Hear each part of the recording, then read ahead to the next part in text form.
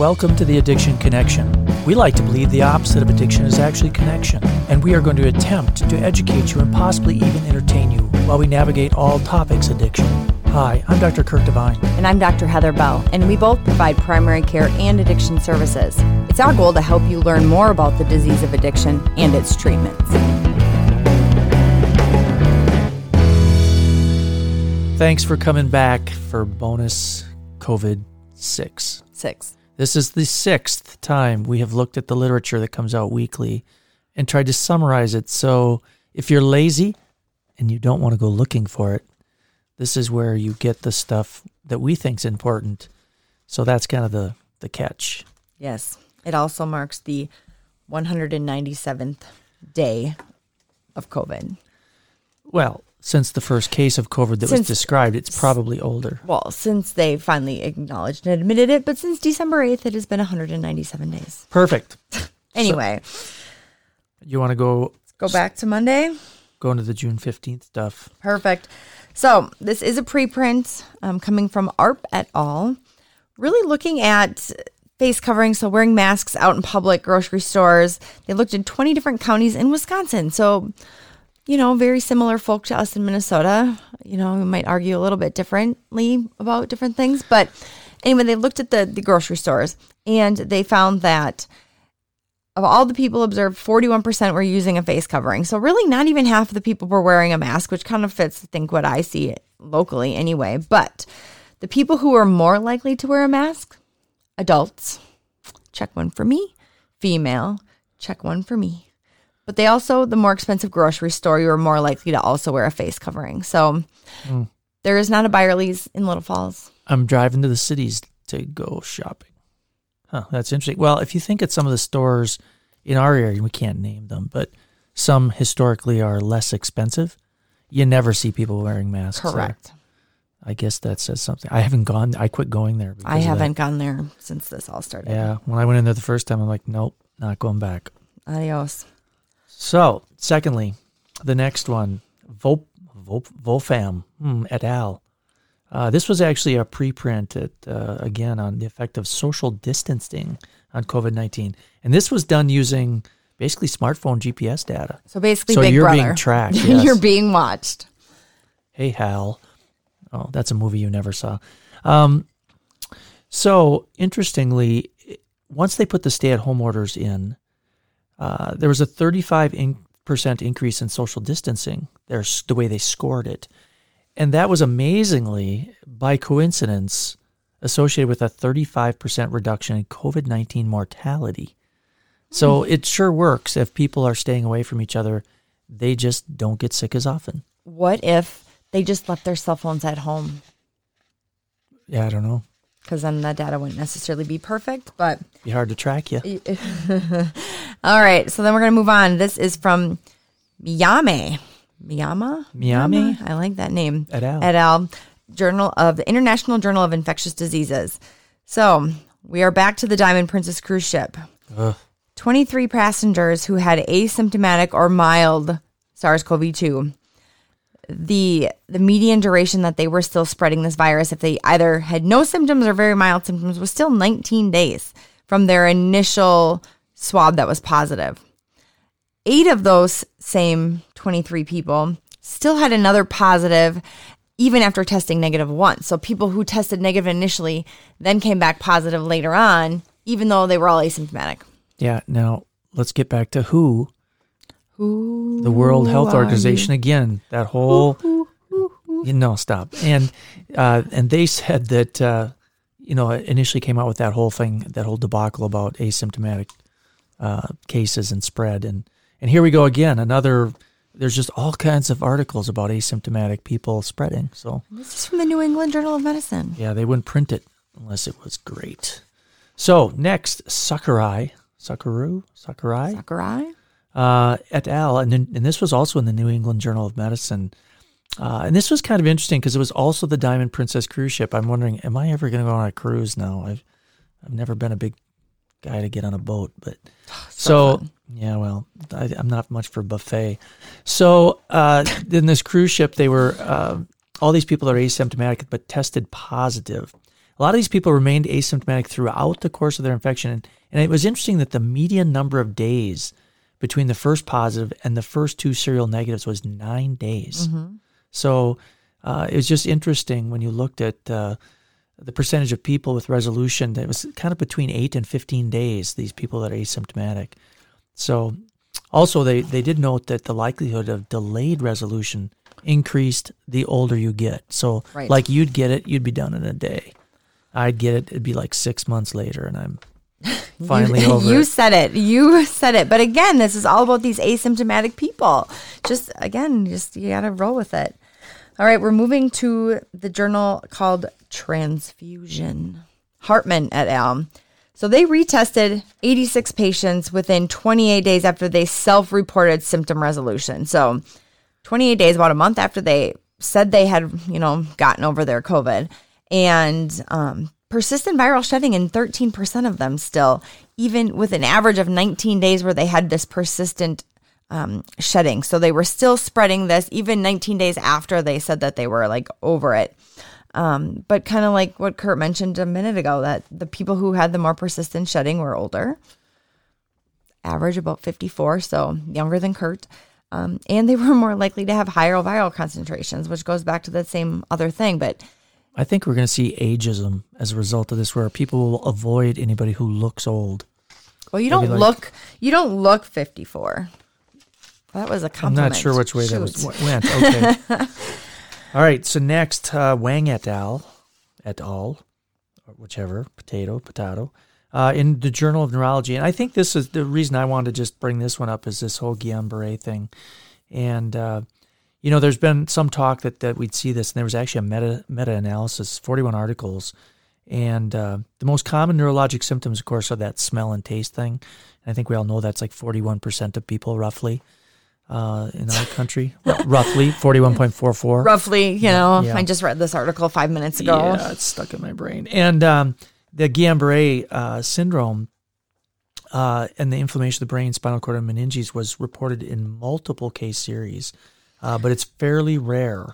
Fairly rare. Stay tuned. But it's out there. We will have another comment on Guillain-Barré coming up. So then we move to Tuesdays. Tuesdays. Anyway, we're going to go shut off the air conditioner and hopefully not tip over this table. So you get me for a minute. So, Journal of Emerging Infectious Diseases, Liu et al. So basically, they looked at 3 different family units and the COVID in 10 people from 3 family units. So obviously our N is very little.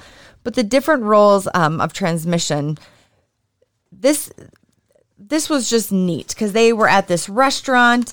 Basically, the only way that these people could have gotten sick was from an asymptomatic person who had droplet transmission through the air conditioning units to then infect these other family units. So basically, the whole point is you got to watch the ventilation. You got to, there are asymptomatic people who might be at the same restaurant. And even if you're fairly far away, it might get circulated. Doesn't seem to matter what you're eating, though. Just don't use the chopsticks. Remember, they definitely. Well, you don't want to reuse somebody else's chopsticks. Yeah, like you don't want to have a communal kind of. Oh, I just grabbed into there with my chopsticks, and then you do. So yeah, and actually, some of that stuff with that whole ventilation thing. Again, some of these big plants have huge fans, and that the plant that I had a bunch of positives out of, tons of fans. So I mean, it would make sense. I mean, if you look at something like Legionella, that's. Yep. Well, that's different, though. Well, I know, but it's through the air conditioning units. And so next in the emerging infectious diseases, de Salazar et al. We've always got to say all these names. It's so torturous. Where are you? I think I'm on the second page. Geographic spread. Mm. Can you see where I am? I don't think we did that one, but go for it. Oh, I kind of X'd it. So really, it's kind of neat. Yeah. Well, it's this whole thing with travel history from China. And again, that obviously the air travel played a major role coming to other countries. And actually, they used the data from February, and they found that daily air travel volume was positively correlated with imported cases of SARS. Well, I don't think that's a big surprise. They estimated that increasing flight volume by 31 passengers a day was associated with one additional expected case. So we really don't want to be in the middle seat on the airplane. Yeah, for every 30 people that you toss in a plane, you're going to get another sick person. That's what they're saying. So now really cool stuff. And I will be very excited to talk to Chris Hagen this week if he's going to talk about drugs and stuff, either Tuesday or maybe next week, about his new drug of choice for if he gets COVID. Dexamethasone. It's kind of been out there now, of course, but there's actually a study here out of Nature written by Ledford, basically showing that the steroid dexamethasone can actually reduce deaths in ventilated patients, as well as in patients receiving only oxygen. So basically, this is just kind of coming out. It was actually just this kind of statement put out there, getting published actually later in that week. We'll come back to this, but the steroid dexamethasone might actually show some promise. Yeah. And then on to Guillain-Barré Guillain-Barré. again. Yeah, it happened again, preprint. And they actually identified 24 published cases of Guillain-Barré, kind of a post-infectious neurologic syndrome, same in this situation. And sadly, because I'm a guy, the majority of these cases were male. And I'm not out of the woods on this one because the patients ranged in age from 23 to 84. So it does, yeah, I mean, if you think about the other patients we've seen with Guillain-Barré over the years, but yeah, it's quite a spread. So... but the prognosis was good. Yeah, there's only one documented death, so I think that's comforting. All right. So to kind of continue along this whole brain inflammation thing, so Journal of Alzheimer's Disease, Naughton et al. Did this study looking at how the increased inflammation associated with COVID can actually accelerate the progression of Alzheimer's disease in the neurodegeneration part of Alzheimer's disease. So basically, if someone has Alzheimer's and then they get COVID, expect that progression. And I think, not to sound morbid, but, we've had a lot of these end-of-life talks, and that might be something to consider if you have a loved one who's, has some memory issues, some early Alzheimer's even, really have that end-of-life discussion with them. Like, are you really sure you want to be on a vent? Because you come off, might be way advanced in your Alzheimer's. So just something to think about. I'm going to date myself here, but Naughton, you probably don't even know this. There was a stress test called the Naughton. No. There was the Bruce protocol and the Naughton, and that was before you were born. I think my husband went to college with a guy last name Naughton, JP. Yeah, that makes absolutely nothing to do with anything. No. So we're moving on to the last one, Davies et al., and this was actually in Nature Medicine. Interesting, they used this mathematical modeling. So all these guys with mechanical pencils sitting around writing stuff out. And they tried to estimate the age-specific susceptibilities, right? And so they kind of fit this model to these 6 countries. And interestingly, when they looked at this, that people under the age of 20 are half as susceptible to infection as those over 20. And 79% of infections among adolescents are asymptomatic. So, really, 80% of these high schoolers walking around that are infecting people like me who might have early Alzheimer's and then might get worse. Isn't that crazy, though? Yeah. So 31% of infections among people age 70 and older are asymptomatic. That's a high number, I think. 31% of people that are old are still asymptomatic. Yeah. And again, we had some issues after the old World Health Organization said that there's no such thing, but everybody has something about asymptomatic spread. Just fascinating to me. And it's just, this is what makes it scary, is that even in the 70-plus-year-olds who probably have at least one comorbidity, still 30-some% are asymptomatic. So what makes you be asymptomatic versus here's your ECMO and the vent? Crazy. Blood type. We're getting there. We're getting there. All right, so moving on. This next article, came from the Journal of Medical Virology, Hua et al. Analysis of all children from families. So these are 314 kids that had known infected family members in this province in China. So kids who were in close contact actually spread the virus less than adults who were in close contact, which, they don't have as many of the ACE2 receptors, so they're just not getting it sick, so they can't spread it as well. Who knows? But the incubation period in kids was a little bit longer than usual. Yeah. We keep quoting this 4 to 5 days, 5.5 days, but the kids, for adults, it was at about 9 days average incubation period. Some did get pneumonia, but what they found is that of all these kids, these 314 kids, 91% of them still had RNA in their stool samples. But nobody who was wiping the butts of these kids, nobody got sick from them. Yeah. Is kind of what they deduced, which is just very interesting. So is that just showing that all this viral crap they're detecting in? It's kind of like the dog. Because remember, we had a thing last time where dogs get it, but they don't seem to shed it. Right. And cats get it, and they shed it. So that's why we don't like cats. Right. But so the kids but are you wonder, I wonder, what does this say for daycares? That it's not a big thing. Except for the adults even the adults at work there potentially can't get sick. Well, right. So, I mean, they're going to have to study more of these stool samples, because if it's just the viral particles, again, we keep saying over and over, just because you can detect virus doesn't mean it's actually virulent in a live virus. So at least this is a reassuring thing, I would think. After finding RNA. So I think we're moving on to Carpenter et al. That's the one from Academic Emergency Medicine. So they had a little thing, and I think the one thing that I wanted to just point out from their study that was interesting is that they found the sensitivity of testing, the PCR testing in ERs, 60 to 78%. Wow. Yeah. So, I mean, again, we're seeing some of our patients go to the ER. They're like, no, you don't have COVID. But they have lymphopenia, and they got elevated D-dimer, and they got all this other stuff. So remember, there's other tests, and these PCRs aren't great. Obviously the antibodies are better. But just keep that in mind. They talked a little bit about how CT scanning could be used, but again, that's not a standard. You're not going to CT everybody. But they did also mention, like you said, the lymphopenia, but also that when the loss of smell and taste is kind of the one thing that's like, okay, if they have that, they're better at diagnosing COVID. If they don't have that, well, good luck. Yeah. All right. So last one from that day from the journal Otolaryngology, Head and Neck Surgery, Kui et al. This is where they're also looking at the smell and taste, and they looked at 5 tertiary hospitals in Europe and China. And interestingly, and this I think goes back to the whole how this virus may have mutated from the Chinese version of the virus to the European version of the virus to whatever hit Washington State version of the virus. But the strain that came out of Europe, it looks like there have been 41% of them have this loss of taste or smell, like you had already mentioned. Took you a while to get there. I did. It took me a long time. I was trying to... Is she going to get to the point? No, it took me a while.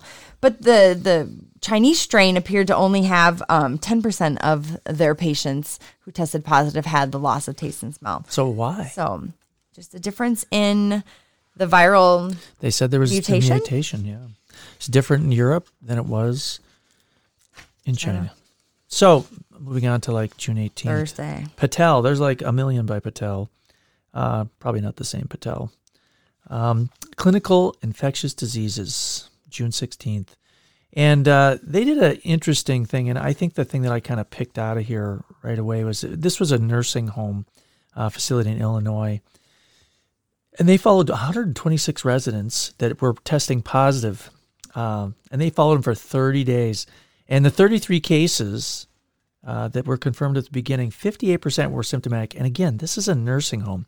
39% remained asymptomatic. What? There's no asymptomatic cases, Dr. Bell? No, there are. The funny thing I think about this especially is that nursing homes, we've been on call how many times you get calls from the nursing home, and every little thing you get a call on. So it's not like they were neglecting these patients. They tend to over worry about these patients. So for 39% of them to remain asymptomatic, I mean, that's... Yeah. But then the death percentages. Almost a third. Ugh. So, yeah. Anyway. Bad deal. Bad deal. All right. This is a preprint from Corral et al. We're looking at hospitalized patients with pneumonia. Again, this is where methylprednisolone comes in. This study, again, preprint, number of 85 patients they looked at. Methylprednisolone was associated with reduced risk of death, ICU admission, and non-invasive ventilation. So, winner. Still going to wait a little bit. These are preprints, and this is early, but we might have a new drug coming down the pipeline. Hold the H drug. Give them dexamethasone. We'll get there. So, yeah, interesting. So, and then we went to Patel again. And this was clinical infectious diseases. I don't know his first name, so I don't know if it's the same guy. It could be a girl. Or girl, yes, Patel. I had a friend, Narendra Patel. I know. Yeah. We've heard the this. residency with him. So anyway, and he was a guy. Investigators. Thank you for the clarification. Clear that up. They analyzed data on 146 NP swabs and then OP swabs. And, just the one thing I want to pull out of this is that there's some suggestion that the nasopharyngeal swabs might have a higher sensitivity to detect lower viral concentrations. So if you have the people that are not the high level viral stuff, you might pick them up better with the nasal swab. But put it practically into their brain. Don't just tickle their nose. I had to get swabbed last week. It was long story. Not super pleasant, but it felt like someone was scratching the back of my eyeball. Neat. Anyway. So Williams et al. We're going to move on. Williams et al. Also a preprint looking at different things with this potential vaccine. So they surveyed 527 UK adults. 86% of them, average age of 59 and a half, had said that they would want to receive a vaccine. I think that's 86% of people wanted this vaccine. The people who were more likely to not want the vaccine felt that this was more of just a hype thing. So a little bit of, that whole, if you fear it, you're more likely to want to prevent it. All I know is when that thing comes out, there's probably only one thing that's going to make me not want to get the vaccine. They're like, Kurt, we have to put this in your eyeball. Okay, I'm not getting that one. But if it's anywhere else, I'm getting it. You all heard it here first. We will. Yeah, I hold my arm out. No, it's in the eye. Nope, forget it. He said anywhere else, guys. You heard it. Anyway, move on. New England Journal of Medicine. Ellinghaus. Ellinghaus. I love this one. Yeah, this is kind of interesting because it goes through that whole, genes and all this stuff that, as a family addiction person, I don't get into this. They looked at almost 2,000 patients. Yeah, it's a lot of people. But basically what it came down to is this whole blood type thing. The people with blood that were O, well, they have a lower risk of getting COVID-19. But blood group type A associated with higher risk of severe COVID. I was at somebody's house today. Wife, she's O. And husband? A. So I was like... Did you figure out what you are yet? I don't know. I can't find it. I think I'm G. I don't... Green. Yeah. So yeah, and some of this stuff came out very early on, but the studies are starting to kind of come together.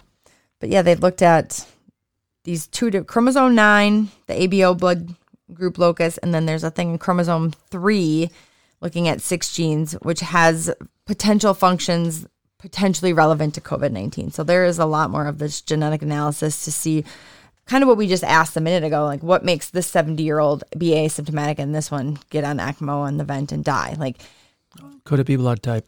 Blood type or something else. All right. Modeling and prediction. We're looking at, I like this article. It is a preprint, Malloy et al. They looked at the jail and they're looking at different mitigation strategies. I love this. Stochastic dynamic transmission model. That's like math that's sarcastic, I think. Stochastic. I love it. It's a sarcastic mathematician. But anyway, go ahead. They were able to reduce 83% of projected cases and hospitalizations by just limiting the population in the jail, having more single cells, and then testing more asymptomatic people could prevent 83% of projected cases and hospitalizations, and they could prevent 89% of the deaths if over this 83-day study window. So yeah, just neat. I mean, it's the same thing as social distancing, but to try to do this in a jail? Pretty tough. I mean, and those are big decreases. I think it's been helped a little bit by that whole thing that it's probably a lot harder to get this by touching stuff. I think everybody had that fear that it was like on every doorknob. So I think we're over that. And, but yeah, social distancing and just, especially in a jail where everybody's so close. But now we just need to end with the climactic end here. The systemic review and meta-regression analysis. Preprint, downloaded. Boy, that's a tough name. Taya. I have no idea. It's about the H drug, and we were trying to avoid this landmine, but it's in here, and so we're just going to say, yep, it's another study that says probably not a good deal because of that QT deal.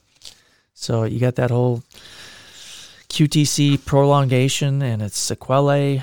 Probably don't want to use chloroquine and hydrochloroquine. I think that's what it says. That's it. I don't even think I need to read the rest of it because it's just... Don't do it. Don't do it.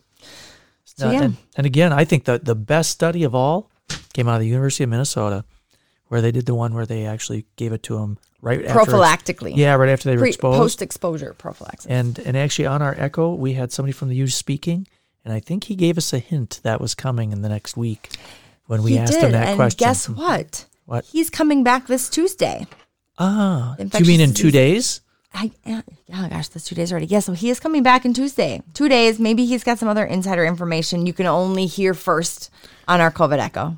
Yep. So if you want to get on the COVID Echo, how would I do that, Dr. Bell? I would go to mafp.org/COVID-19-echo. Register. And that's Minnesota Academy of Family Practice.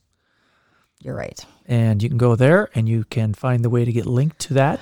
Otherwise, follow us on Twitter at Echo CSCT, and we'll give you all that information there too. Perfect. All right. Well, we're going to go, and we will be back Tuesday evening to do the bullet points for the University of Minnesota Infectious Disease Doctors. All right. Talk. Happy Monday tomorrow. Are we going to have a band play? Oh, yeah. Are they here? Yeah. I hope it's a Johnny Cash song, but maybe not. All right. Here you go, Battle Eggs. 3, 4. Last Saturday night I got married. Me and my wife settled down. Now me and my wife are parted. Gonna take another stroll downtown. Irene, good night. Irene, good night. Good night, Irene. Good night, Irene. I'll see you in my dreams. Sometimes I live in the country. Sometimes I live in town. Sometimes I take a full notion to jump in the river and drown. Irene, good night. Irene, good night.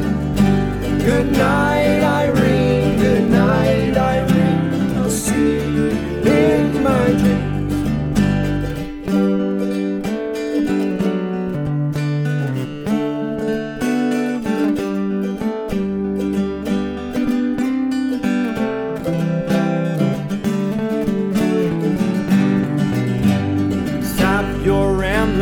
Stop your gambling. Stop staying out late at night. Go home to your wife and family. Stay there by the fireside light.